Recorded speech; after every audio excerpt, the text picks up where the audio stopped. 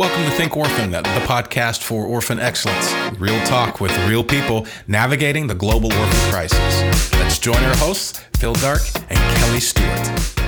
Welcome to the Think Orphan podcast, where we seek to help you navigate the orphan crisis with experts from around the world. We hope you've been enjoying season 2 of our Think Orphan podcast and had a chance to listen to last week's episode with Dwight and just learning a lot about his story and just the encouragement that he gives. It was truly a great episode. But Phil, why don't you tell us a little bit about who we have on today? Yeah, today we have a great show. I'm very excited for everyone out there to be able to hear from Troy Livesay. He's a co-director with his wife Tara of Heartline Ministries in Haiti. And Troy and Tara and all of Heartline is doing is so great. I will let Troy tell you all what that is. In addition to Troy and that interview, which I know you'll learn a lot from. We have thoughts from the field from Nick Linden with the Restavik Freedom Foundation, and they're an organization also working in Haiti. And we'll have another recommendation where at the end of the show. So definitely stick around after the interview for that. But because the interview with Troy is a bit longer than our normal interviews, we're going to go straight to it, and we're going to forego the mailbag. But don't worry, that will be back next week. So anyway, as we get going, enjoy this interview. And I know that you'll want to take some notes, so you might want to get that pen and paper out. Hey, Troy, it's great to have you here on the show today. Thanks a lot, Phil. It's great to be here with you, or at least over the interwebs. Yeah, this is something I've been looking forward to for a while. We've finally been able to make it happen. The work that you and Tara have been doing in Haiti and just with Heartline is just awesome. I know we have some common friends, and I've just been hearing from afar all the great work that's going on. And I know that getting to know you over the last few years and to be able to hear firsthand some of the stuff has just been super encouraging to me. So I can't wait for everyone out there, those who know you and those who may not have heard of you guys, to learn more and to really kind of hear your heart and hear what God's doing in and through you. So with that, why don't you just take a little bit of time to share with our audience, share with everyone out there just a little bit of your story and how you got to ultimately become now today the director of Heartline Haiti. Sure. I'll back way up. Just the beginning of our involvement with Haiti began through an adoption process and has led us on quite a journey since then.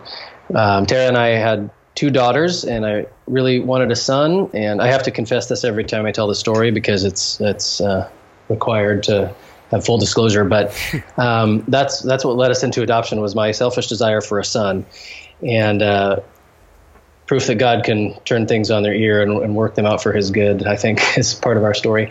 But we were drawn and decided to adopt internationally back in 2000. And my experience visiting Haiti for the first time was eye-opening, life-changing, world-rocking, and we've never been able to go back since. But we came with the intention of adopting one little boy and adopted a boy and a girl following that trip, and those adoptions then began in 2001.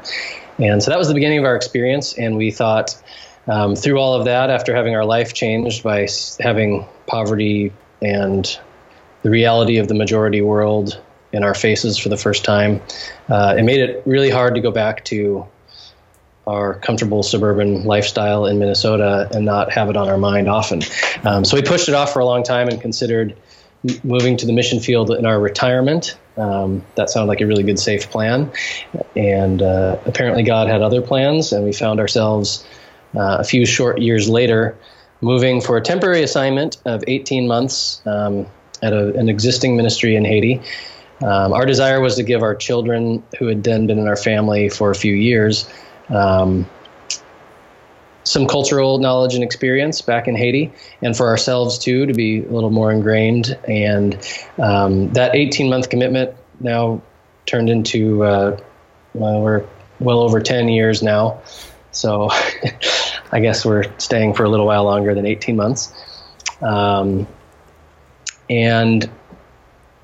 we spent 2.5 years in a rural setting at a different ministry. During that time, became close friends with John and Beth McCool, the founders of Heartline Ministries.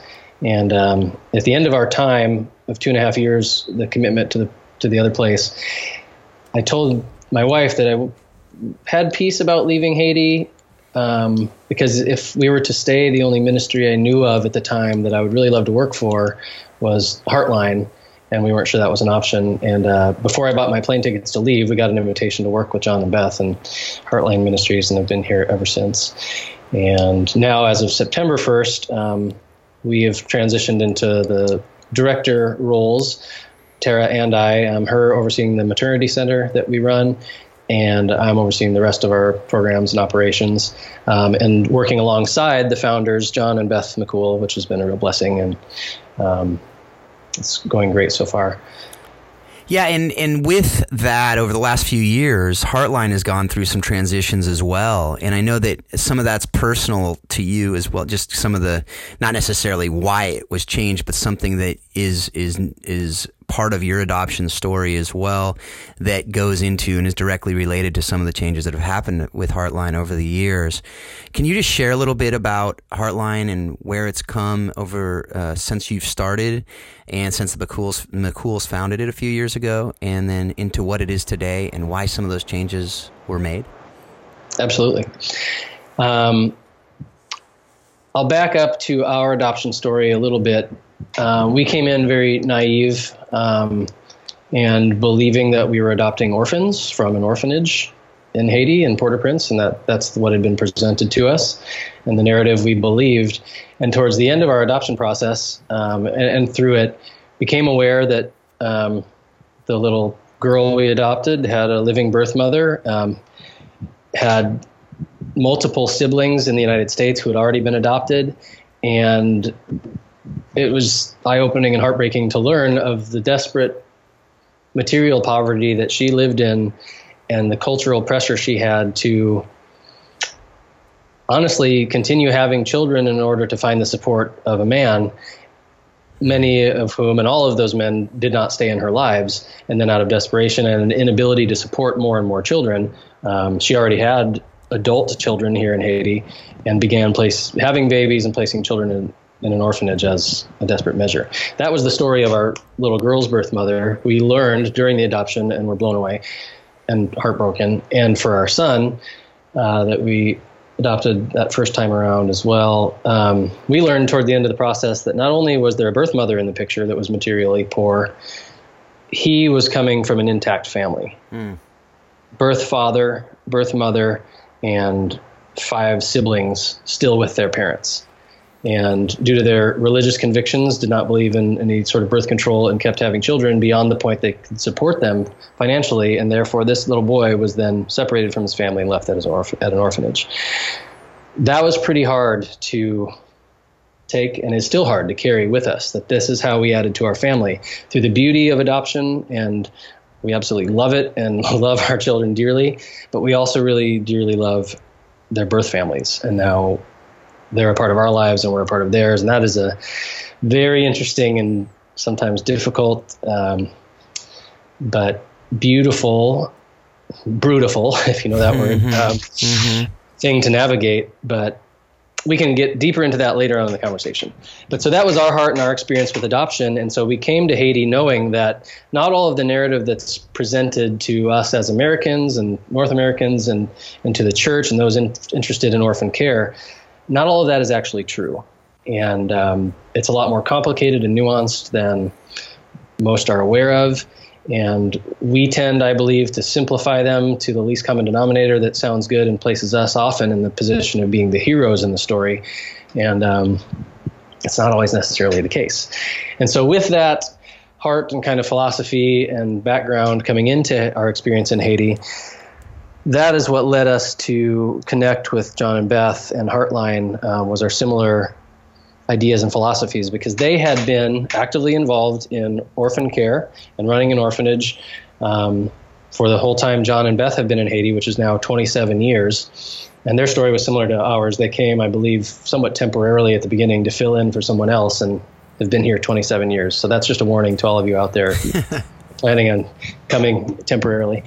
But John and Beth came and worked specifically with a children's home orphanage, and Beth's background was in child development, and they ran what I believe, I am biased, but I believe to be the best adoption and orphanage program in Haiti for many years, and processed hundreds of adoptions to families in different countries, the majority in North America. And we still get to experience and interact relationship with those adoptive parents, many of the birth families as we're here on the ground, and are now even having teenage and grown children that were adopted come back and visit, and we love connecting them when possible back to birth families and kind of exploring that, walking through that together. And John and Beth, though, after doing this type of work, specifically orphan care and adoptions for 2 decades, my take on it is they believed and realized that they kind of were standing there as the proverbial boy with the finger holding back the water in the dam, because all we were treating as a ministry were the symptoms and not the causes. And they became aware over time that no matter how many children they accepted into the orphanage due to extremely difficult circumstances and how many beautiful adoptions they processed into loving birth families, it was only tiny drips in the ocean of the need that was out there. And there was never a reduction in the amount of women or the amount of need and the amount of children being separated from their families. So from that was birthed the idea that rather than focus on orphan care and adoption, we would work at strengthening the Haitian family itself and preventing children from becoming orphans, trying to empower Haitians, specifically women at first. The majority of the women that we interacted with that would come to the orphanage, they were relinquishing their children for 2 primary reasons.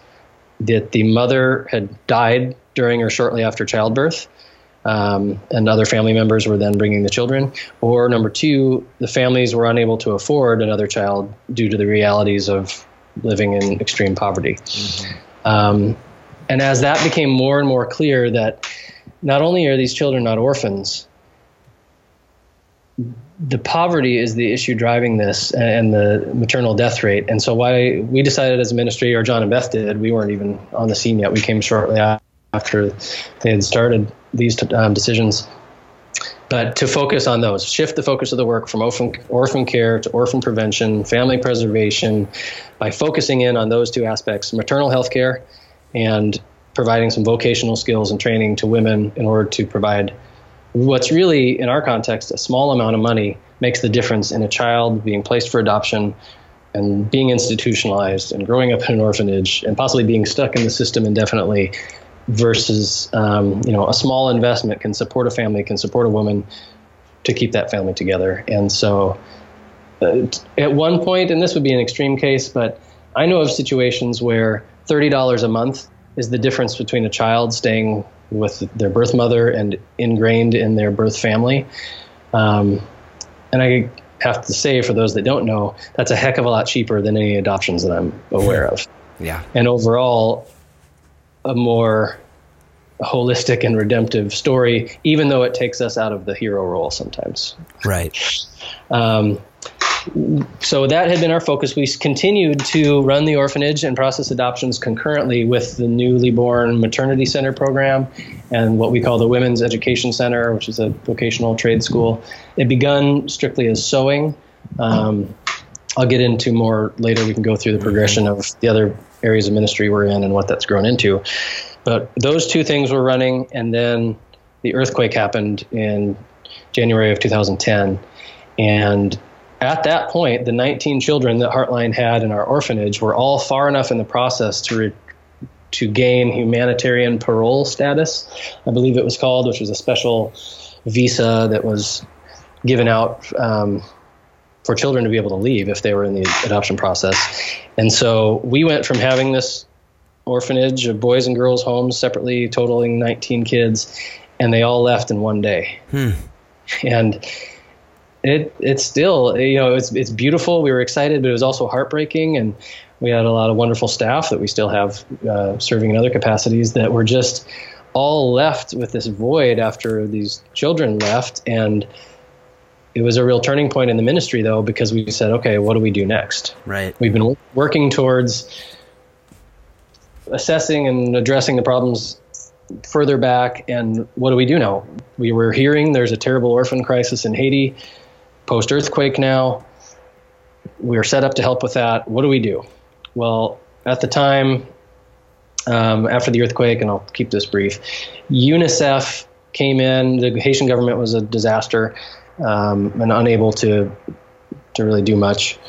And I'll save the editorial comments about that in today's age. But UNICEF, wing, I'm sure everyone knows, of the United Nations, came in and took over child welfare and making the decisions as far as what would happen to the kids in Haiti post-earthquake. And when a representative of theirs came to Heartline Ministries to investigate our ability to take children in and care for them, because of their stance on international adoption, when they found that our organization only possessed a license to process adoptions and not do any long-term institutional orphan care, they refused to place any children with Heartline. And we were all okay with that because we were really praying hard about what the right decision was going forward. And this was, through a strange source, in my opinion, a definite answer to prayer, though, that the way to go forward was clear. And so post-January 2010, all of our focus has been on orphan prevention, family preservation, and the other programs that grew out of that, and no longer any orphanage or orphan care or adoptions. Yeah, and I know one of those things that you were talking about as far as family preservation, as far as poverty alleviation and those things are child sponsorships, and that's something that I think a lot of people out there misunderstand as typically helping to sponsor an orphan to get them food and clothing and whatever, when in reality most of the sponsorship programs out there are a family preservation model. And I know that's what you guys are doing with your child sponsorships. Can you just share a little bit about that and what that's doing? Yep. We have a lot of situations that are kind of one-off based on relationship. We call it our family support program, where adoptive families are connected to birth families still back here. And we facilitate those relationships, help the sponsor family in the States or Canada or elsewhere, support the family. We have a liaison that works between those families and their needs, communicating those to the adoptive families or whoever the sponsors are, and walks through that. And that's a real individualized case-by-case basis. A lot of times the support that goes through there is for school and education for the other children in the family is one of the biggest needs. Also covers often some housing needs and occasionally emergency relief type assistance in food or whatever the individual case requires. Beyond that, then we're up to 100 children now that are sponsored for their elementary school education, and we plan on, as long as the sponsors are willing, following through with those same children and families to complete their education. And that's strictly education focused through the sponsorship programs. But in Haiti, with the majority of people living, I don't like using the cliche under the poverty line and all those things because it means something completely different here. But at the level that the majority of Haitian families live, probably over 60% of them are not employed. I don't have the statistics directly in front of me, and I know those can be toyed with anyway. But in my true personal experience, the majority of Haitian families do not have formal education.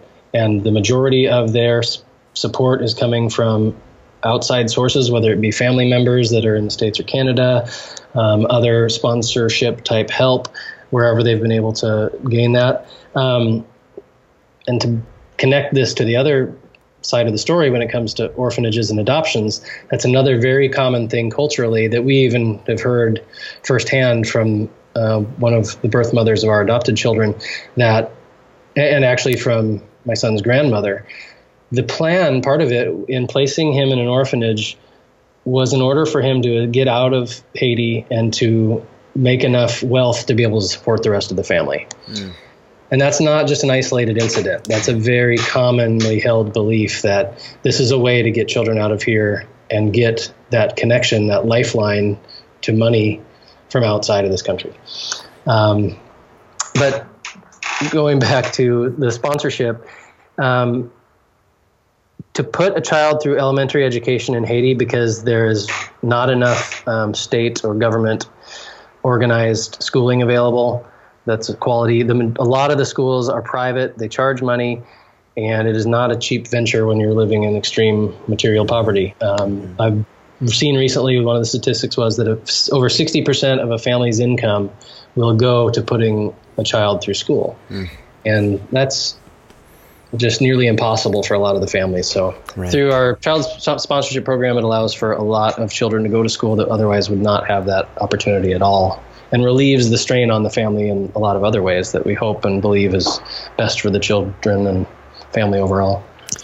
Yeah, and it's something that you hit on something there, that the child sponsorship, and this is something that I know over the last week or so, I've seen you and Tara post some different articles and studies on orphanages and trafficking and the connections and all of the things that go along with the thing that you talked about that the child sponsorship could potentially prevent, which is that feeling of desperation that, you need to put your kid into a feeling of you've been, kind of duped, in the sense of this feeling of you have to put a child into an orphanage in order for them to have a chance. And that really seems totally backwards to a kind of a Western U.S.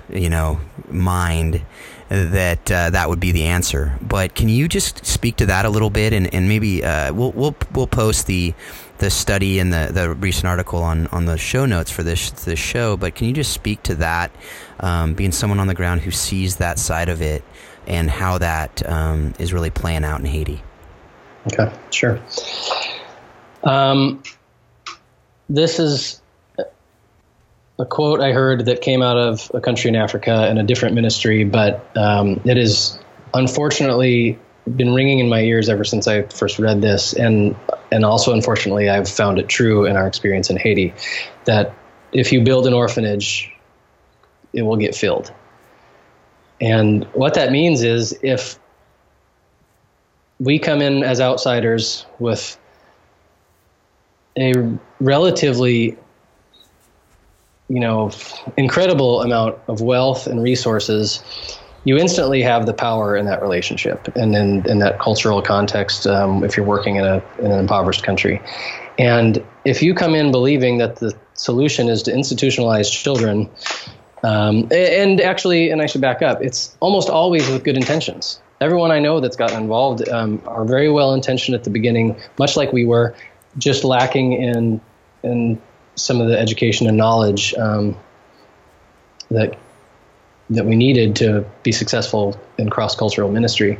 But with those good intentions, and our hearts being soft and having a desire to help children, we all understand how orphanages get built. But the truth of the matter is that creates the problem, because that is an option for a family living in material poverty that is better than what they have at home. If they're going to eat every day guaranteed, then a child will be orphaned and will be left in that institution. And it strikes me, this is in the report that you referenced that we'll talk about more later, and you'll have a link for, an organization recently did a report specific to Haiti on the orphanage situation and the truth that children are being trafficked and people are profiting and abusing our good intentions and abusing the millions of dollars that are being pumped into it through orphanage support, short-term missions, and other avenues. But one thing that I've seen before and I was reminded of from that report is that in the United States of America in 1909, or 100 years ago, it was determined that orphanages were not a proper solution and were doing more harm than good. And they were done away with. And every time I come across that, it's just kind of heartbreaking to think that many years ago, we learned that as a culture at home. Why do we think it's good enough for other cultures overseas to export something that we've done away with because we determined it was harmful for children, to then want to go and do that to other people in other cultures. And I know we don't intentionally do that, but that is the truth of the matter and the outcome of our good intentions all too often. And we know the damage that institutionalized children, or that institutionalizing them can do. I'm sure most engaged in this conversation that would listen to your podcast are familiar with the difficulties in adoptions and attachment disorder and how disruptive that can be for families on both sides, and how heartbreaking and detrimental it is for the children. And that all starts with the building of an orphanage. Yeah, and for those of you out there, some of you may have already seen this, but it's the Lumos report, and it's entitled Orphanage Entrepreneurs, the Trafficking of Haiti's Invisible Children. And it goes through a lot of these issues, a lot of the issues we've talked about on this show, and it's written very, very well. The authors are Georgette Mueller and Mara Kavanaugh. And colleagues. So lots of people involved in this who did some research down in Haiti, went and visited, aren't just talking about it from an ivory tower, but have a lot of really, really good stuff in there. So again, we'll link to it on the show notes, but and hopefully we'll be able to get some of the one of those authors on the show here pretty soon. But again, I know you're living it out, and I know that those type of concerns are really why you guys do what you do every day. And going back to that, I want to really just kind of focus a little bit on it and get a story to take it out of the forest, put it into the trees, really, as far as to get into kind of the day-to-day on the maternity center in particular. And there was a post that Tara had in September that said, today we were able to take 4 new ladies into the prenatal program. They will begin next Thursday. We had space for 2 older moms, as well as one 13-year-old due in January and one 14-year-old due in April. The 13-year-old lives in our neighborhood and had to quit school due to the pregnancy. She has colorful barrettes in her hair at the end of her braids. She is 22 weeks, but did not realize the movement she feels is her baby moving. Lord, be near these girls. Amen. I'm sure if Tara would have said it, it would have been a lot more moving than my reading of it. But that being said, I think that, we had talked about this a little bit earlier, and that's really what you guys are facing on a regular basis. And how do you speak truth into that? How do you come into those situations? By you, obviously, I mean the people working day to day in the maternity center, and speak truth in the lives of these women. And then can you just take it from there, and then go into how you're empowering them beyond the maternity center as well? Sure. I wish that was an isolated incident, that story, but it's all too common and very regular. And obviously it's heartbreaking and difficult. And honestly, it would be easier to turn away from it and to try to take a higher level approach to say, we're going to come in and distribute hundreds of thousands of condoms to keep these things from happening. But those kind of solutions don't work, at least not in our experience and not in the cultural context we find ourselves in. And the way to truly connect and to truly minister cross-culturally in this context is through relationship. And large-scale programs and institutions do not breed relationships that affect change, in my belief. And we feel very strongly about that. And even though we'd love to have a maternity center that was able to deliver hundreds of babies a month, we know that would be too much to take on and maintain the relationships we have, because those relationships are where you're able to break through some of the cross-cultural barriers, boundaries, overcome things like superstitions, cultural misnomers, and really a deep lack of education when it comes to certainly medical care, and a lot of misinformation. And we're able, through the deep relationships that are forged in our small program, which is only able to take in about 60 women at a time. We've recently grown and expanded, which is exciting. But this isn't a maternity hospital with hundreds of women lined up having babies. This is a woman coming for a pregnancy test and being identified early in the pregnancy as high risk, or we take It's very difficult. We turn away far more than we're able to admit, but we take those cases that have the greatest needs, that we can affect the most change, and where we see, otherwise this is going to be a risky situation. So a lot of older moms and a lot of first-time moms and a lot of teenage girls. And sadly, I know we all have our different convictions about people and their sin and their behaviors, but the reality is, sadly, in this culture, that a lot of these women are definitely not pregnant by choice, and definitely were not sexually active by choice. And that's the truth of the matter. And so the women there, our staff, that is a mixture of American midwives, nurses, and Haitian midwives and nurses, walk through the whole process with women. Midwifery literally means with women, and that is exactly what happens in our model. Beginning early in their pregnancy, once they have a pregnancy or a positive pregnancy test and enter the program, they are in education classes weekly, and their health is tracked, and ultrasounds performed, and vitamins given, and food and nutrition, and heavy on the education aspect. And again, overcoming some stigmas and cultural norms that are unhealthy, and some superstitions and other false beliefs, and just hammering home the importance of breastfeeding is a big one, but nutrition for themselves, the whole birthing process. It's amazing the amount of education they pour into these women during their pregnancies. And by then, walls come down, and we just see it happen, where oftentimes, and this is a common occurrence in the culture, I won't go too deep into it, but in poverty cultures, many people do not have privacy in so many aspects of their lives that their personal story is the thing they can keep private.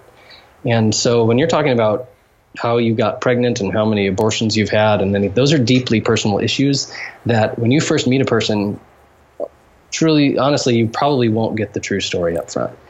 And those things can be crucially important to know for the health of a woman and for the successful childbirth.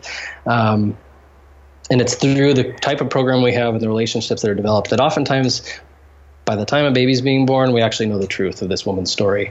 And they become friends, and there's trust built, and an ability to then, because those barriers are down, really minister deeply. And there we see incredible fruit of the Spirit and of our ministry efforts through those relationships that have been forged. And it's just a beautiful thing to behold. The bonus is women's lives are being saved. Babies' lives are being saved. We have a 0 maternal death rate in our clinic, and 0 stillborn or infant deaths. And the other amazing, beautiful thing, and this is tied to our other programs as well. Previously, our ministry, the point at which we would have intersected with these women and these families was to say, oh, you're relinquishing a child. Right. Because that was what we were offering. Now that Heartline has changed its focus, and we say, I understand your life is very difficult. How can we help you through your pregnancy and to have this baby and to help you? And by the way, would you like vocational training in order to employ and support yourself? Offering those things instead now. I don't have the exact number in my head. I know we've delivered approximately 500 babies at the maternity center.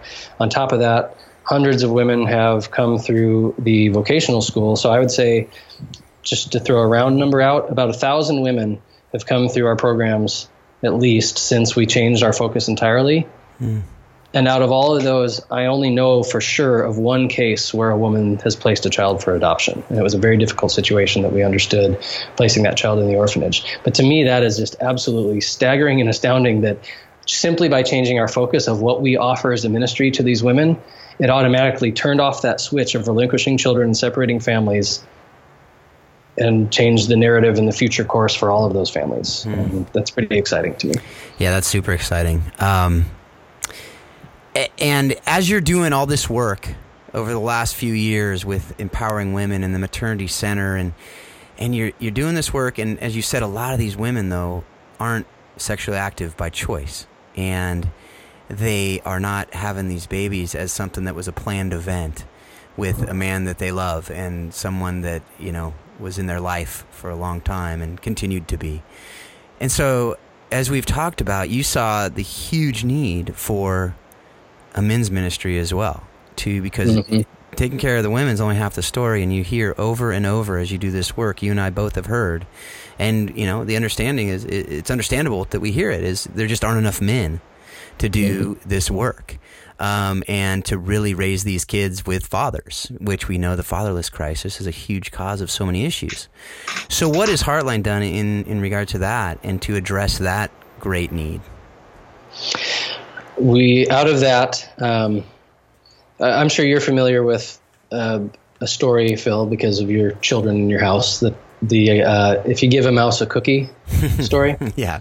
Or the and I definitely feel like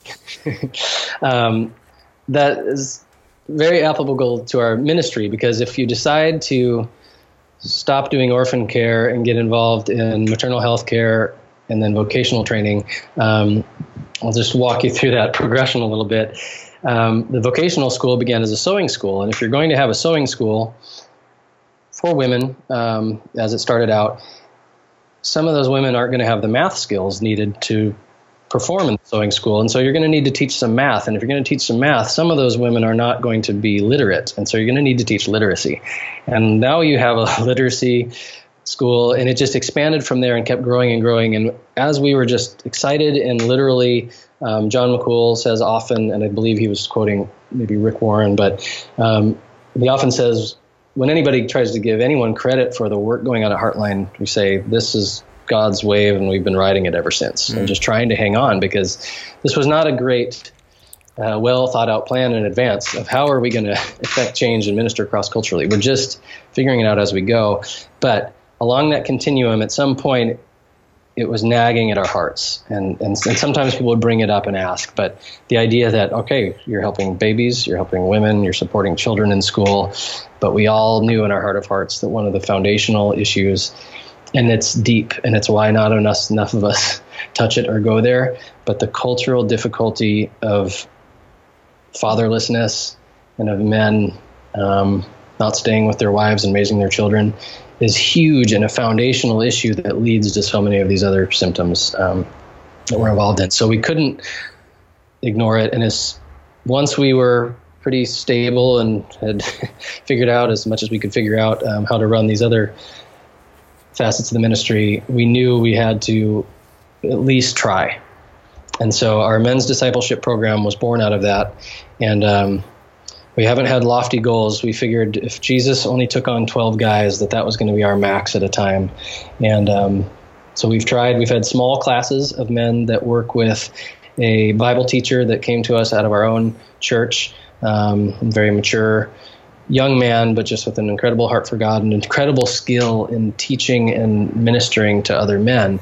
And as much as I would love to be a great missionary, whatever that means, I know and have experienced the fact that cross-cultural ministry is very difficult. And as a foreigner and outsider, we will never, ever be as effective as someone natively from this culture. Mm-hmm. And so we have a Haitian man speaking into the lives of other young men who come referred to us from their churches, from their pastors, and they go through a discipleship training class with some intensive Bible study, a lot of prayer. Through this, we decided, one of the things that keeps men from being able to successfully lead their families and stay with their families is the desperate financial situation they're in. And in order to give them dignity, they need jobs. And it's very small scale. I don't want to make claims that we're doing this incredible large work, but we started a bakery. We have 12 men employed there. There's crossover between the guys working in the bakery and the students that are in the discipleship classes. And it's not all beautiful and perfect outcomes. Just admit that right now. It's hard work. But we're really excited that we're trying to press into that space and affect some change. And right now I'm excited. Our current class of men happen to be mostly, really all musically gifted. And so they've taken it upon themselves to do outreach and minister themselves to the culture. And so we're just giving them kind of the background support that has allowed them to, on their own, take the initiative and go start doing hospital visits for worship and prayer with people in hospitals. They do weekly visits to a juvenile boys prison where they teach Bible studies. And it's like we see this snowball effect of just having given them the smallest amount of support and training and saying, hey guys, what do you want to do with this? What is God calling you to do, and how can you minister? And to watch them go out and minister.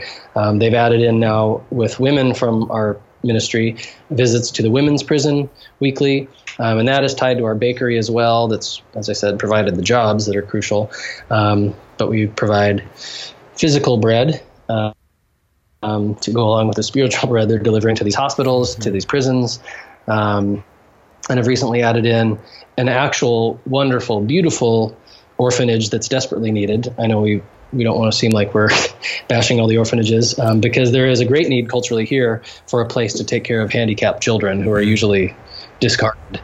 And there's a beautiful place near us that does that, and we partner with them, and our discipleship guys are involved in ministering to those kids, and it's just a really beautiful thing that we're excited about.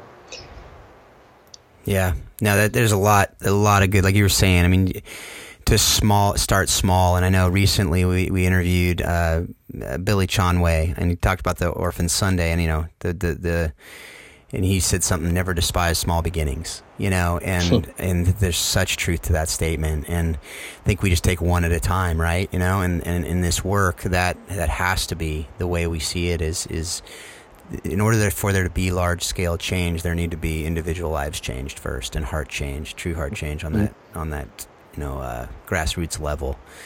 With that being said, something I've said, I teach a class with some university students, and I've said often in the class, and it's something that I believe to a certain extent. I'd be curious to hear if you agree with this statement. And obviously, it's not a silver bullet. It's not something that would solve all the problems. But I say this: if we could just disciple the males in all our cultures to be real gospel-driven men, we would go a long way to alleviating poverty, human trafficking, and the global orphan crisis in general. Do you agree with that and what you've seen in Haiti in particular? Yeah, absolutely.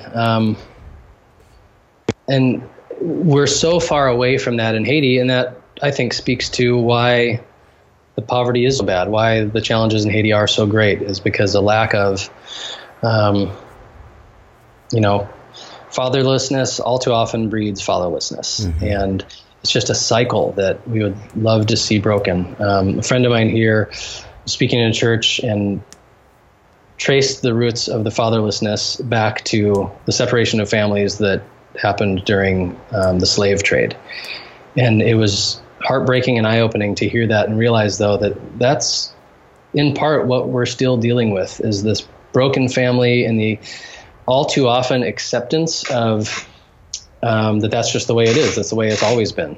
Men don't stay with their wives, and then therefore aren't even expected to, all too often. And we need to change that in the smallest ways we can, in part by just living that example out. But then once building relationships with men, like through our discipleship program and through our bakery, gaining access to speak into their lives and explain that, there's a better way. And God's way is for the family to stay together and for men to take those responsibilities and serve their children and their wives. And I know if we can even make the smallest ripple in that tide, that it would be, wildly important and a huge success from a kingdom perspective. If, for say, the 6 guys right now that we're really pouring into, I just have to say, I don't even hope that this is possible, that all 6 of them would get married, father their children, and stay with their families. That's how difficult the challenge is and how broken things are right now. But that's what we're trying for and hoping and praying for. Yeah, and I think it's that connection with the discipleship of men and women in their identities, in their true identities, as you see with the women in the maternity center and in the empowerment programs, as you see in the men's ministry, is it really, a lot of it comes down to an identity issue, and who are we, and what are we created to do, and who are we created to be, and what does that mean in family and with their children, and so on and so forth. And I think they're so hard to really break through worldviews and false identities that have been created. And like you said, when it's outside of family and family has been broken down in a society, it's so hard to recapture that and to do it one-to-one, one-on-one, and just hope and pray that we can start breaking it down one step at a time. So,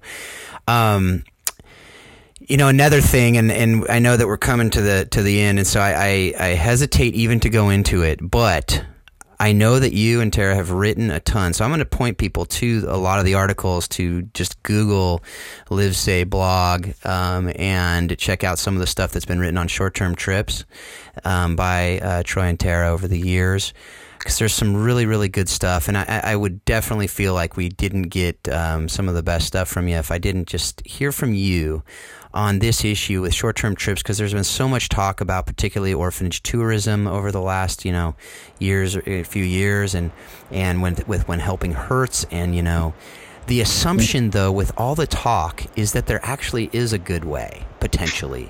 There actually is a potential good side of short-term trips, and I think that you hit on one of them, which is when you sometimes go and God has something for certain people to be able to stay long-term and do work to empower those on the ground.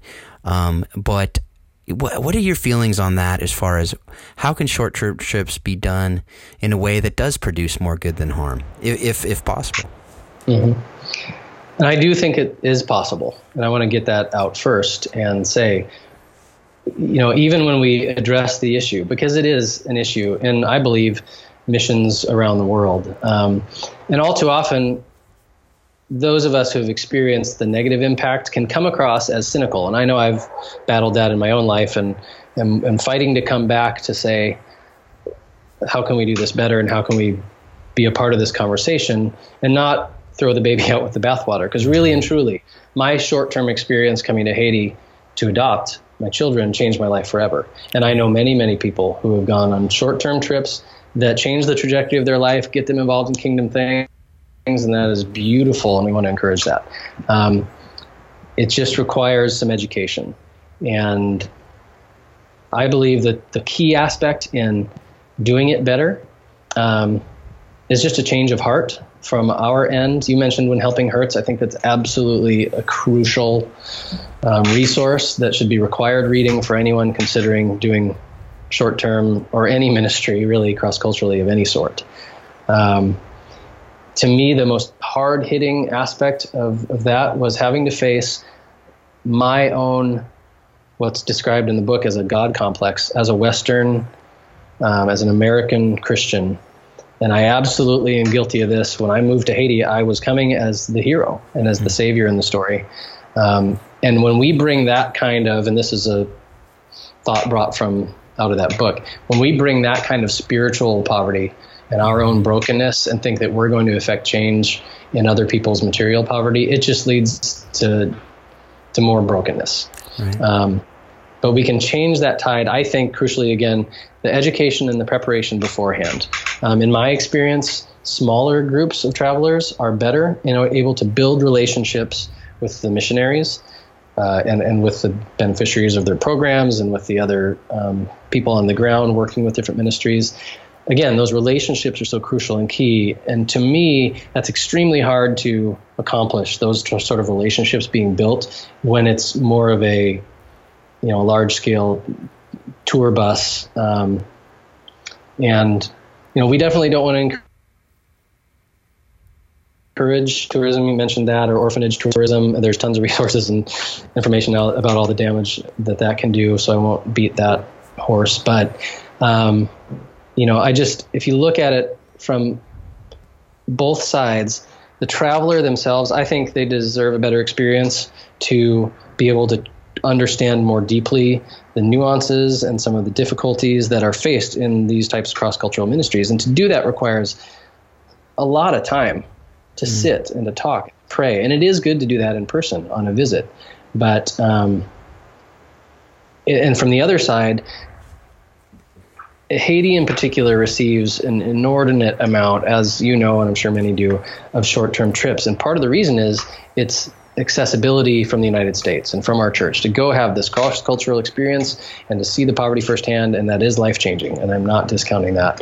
But if we can do a better job teaching, preparing, and open our hearts to listen and be receptive and not be, I see all too often, and this is what I'm working on and hope we can do better as a ministry, of saying not that short-term missions are bad, but to say we need to do them better, and they can be more beneficial. And here are the guidelines. And we, as the people on the ground with the experience, would love to walk through and shepherd you through that. So please read this book. Check out these resources. Prayerfully consider these things that you may be carrying in your heart that will do more harm than good if you export those cross-culturally, and deal with that stuff. And when you're ready, come down, and you're going to be blown away by seeing what God is doing. In Haiti, at Heartline, at any ministry you choose to visit. But I think our American culture, we all know, we're short attention span, convenience store, in every aspect of our lives. And you can't apply those principles and that kind of living to cross-cultural ministry. Right. It's a marathon, not a sprint. And if you want to invest in the people who are here running the marathon, we love that. We need that.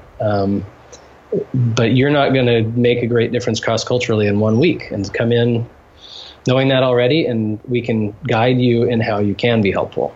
Right. Yeah, that's so good. That's so good. And it's something I fully agree with, and something I've always talked about with short-term trips is it's got to be first and foremost, and really the only thing is about relationship and building that relationship. And within the context of relationship, God will show you how you can serve and encourage each other.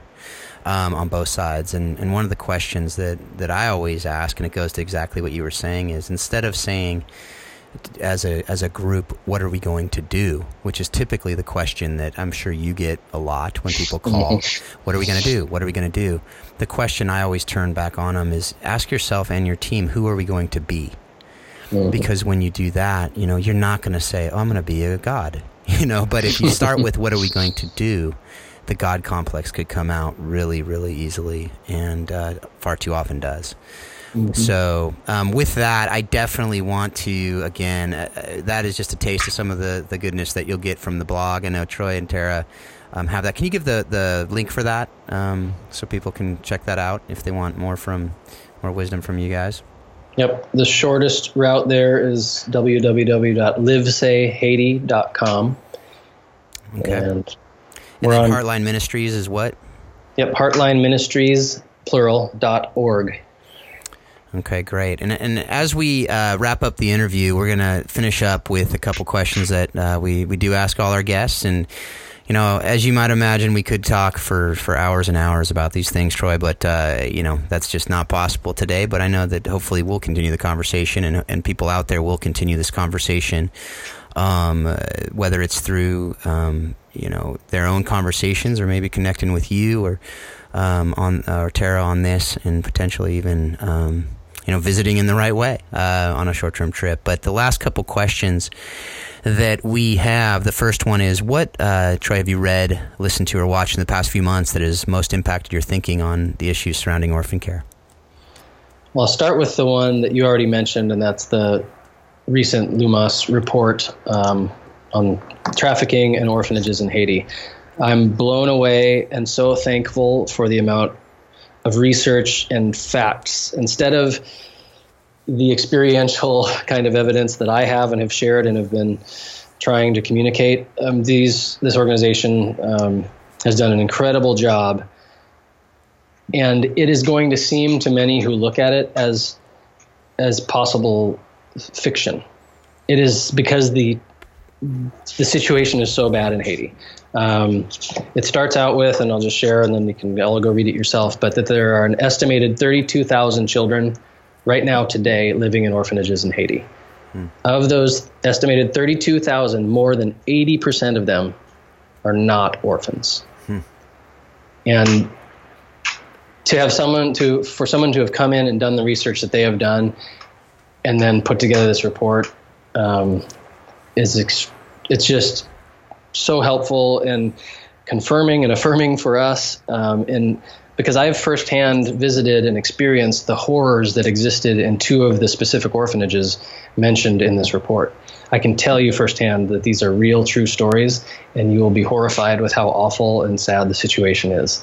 And it's not hyperbole, and the answer isn't to continue to support financially people who are profiting in the business of orphanages and in what results ultimately in the trafficking of children. So obviously I'm feeling passionate about it because you asked no, absolutely. what I read recently, and this is incredible, and I'm thankful for this resource and for the way to help educate and move forward in that whole space. Other recent read that I love is a book called Slow Kingdom Coming by Kent Annan. And I'm biased because Kent used to live in Haiti and has written great other books about Haiti and works with an amazing organization here that we love.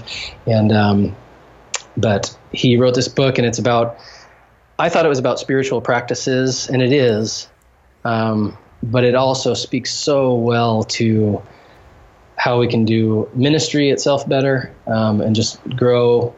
And I don't know, it just resonated so deeply with my soul. I sent Kent a picture of the book where I marked every single page almost. It's kind of embarrassing. And it's a short read. It should be. It's not a long book, so I'd encourage you to pick it up. But it may take you a really long time to dig through it because it kind of reads you as you go. So I highly recommend that book, Slow Kingdom Coming. Well, it wouldn't be appropriate for a book called Slow Kingdom Coming to be a quick read. So, but it looks so short. I thought, I'll knock this out in a weekend. Well, those are always the best because you still feel like you're moving through it, even though it might take a little longer. I'm sure it speaks more to my immaturity and lack of depth. So others may find a really easy time with it. Probably not. But it kind of reminds me of The Pursuit of God by Tozer. You kind of pick that up and you go, oh yeah, that's a quick, easy read. But you get into it and it's not quite the same. So yeah, I spent a month with that one, I think. So the last question, what one person has most impacted your thinking on the issues surrounding orphan care? And I know that's a hard question, but because I'm sure there's so many, but it could be an example, one person that has impacted your thinking and why.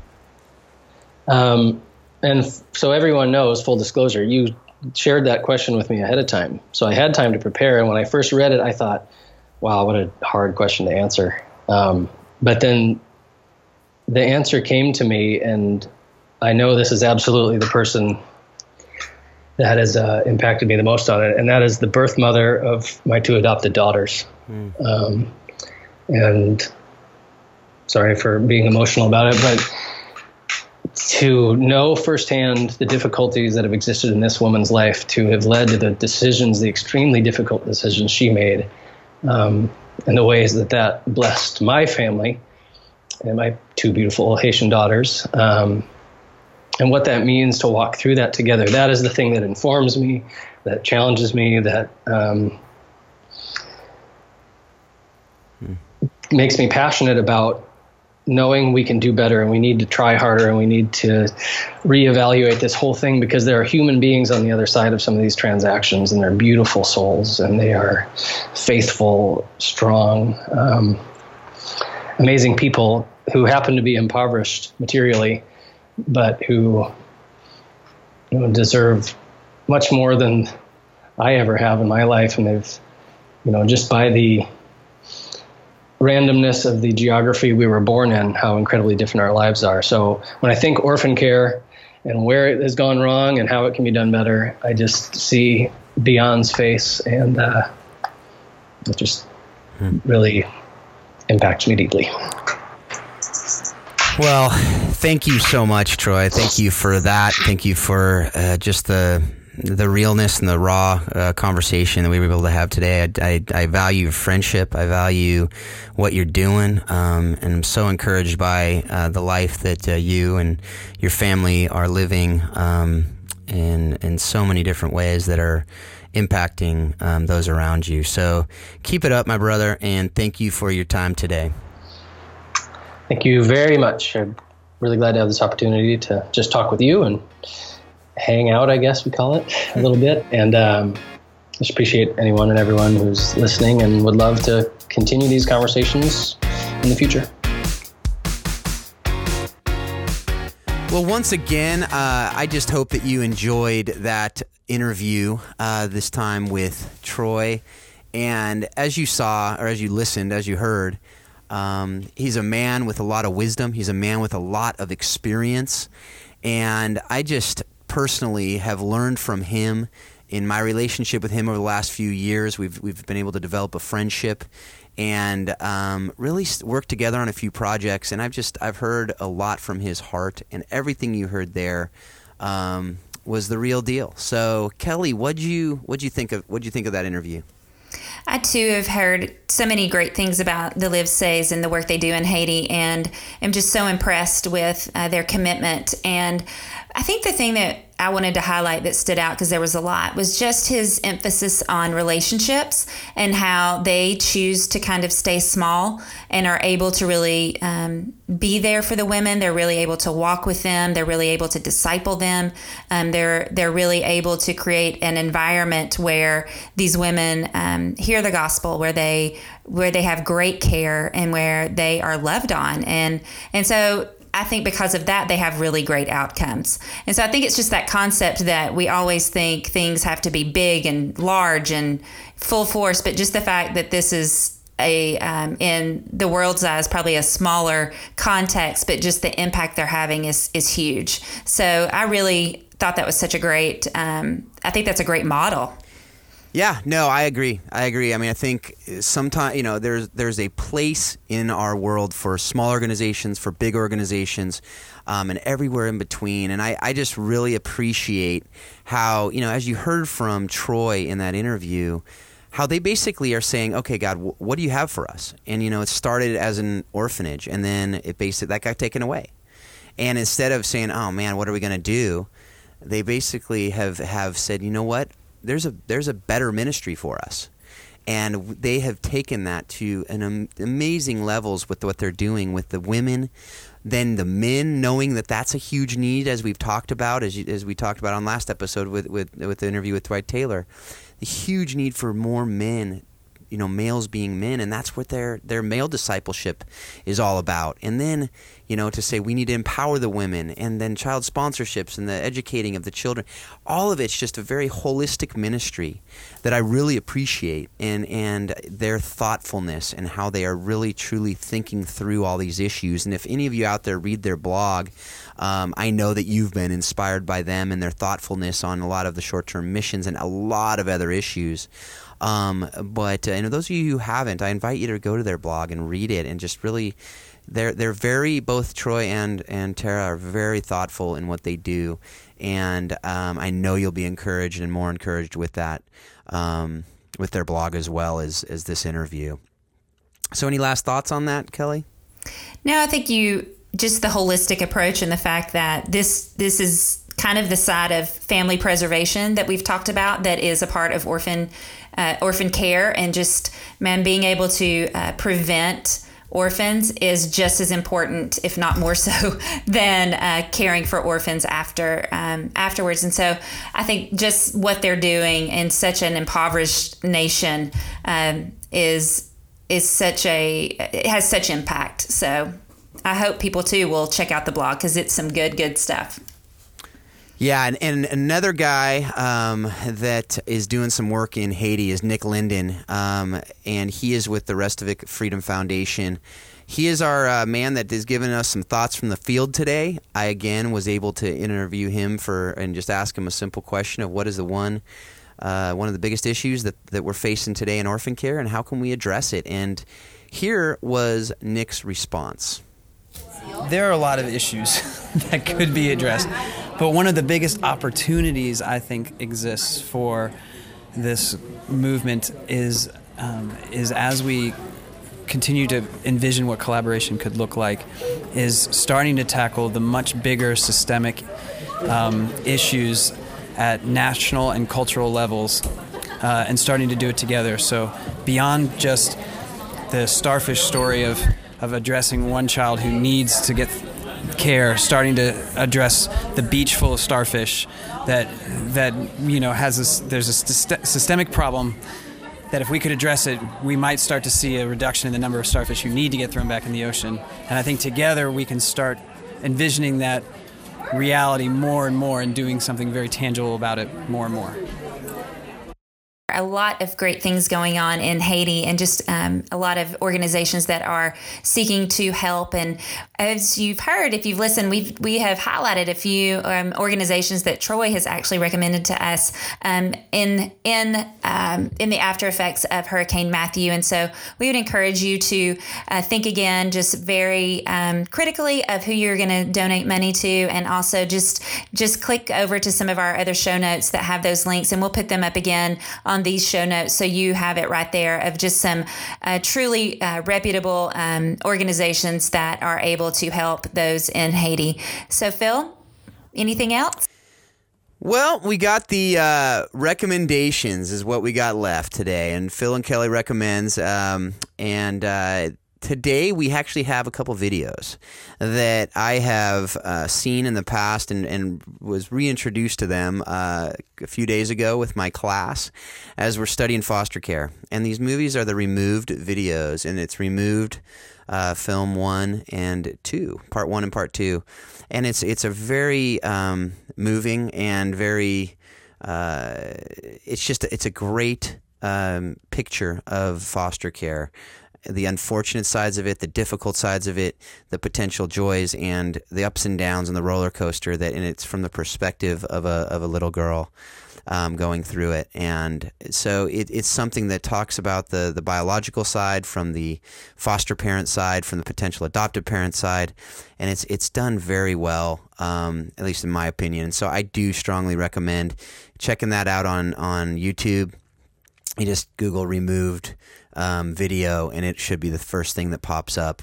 So I recommend that, and I just hope that, again, you guys have learned a lot today, and that you continue learning more and more every day how you can love orphaned and vulnerable children better and better each day of your life. Have a great week. We hope you've enjoyed today's Think Orphan podcast. For all the information in this week's podcast, please visit us at thinkorphan.com. You too can be part of the conversation. Send your questions to info@thinkorphan.com or join us on the Think Orphan Facebook page. Thanks for listening, and we hope you'll join us again on the next edition of Think Orphan.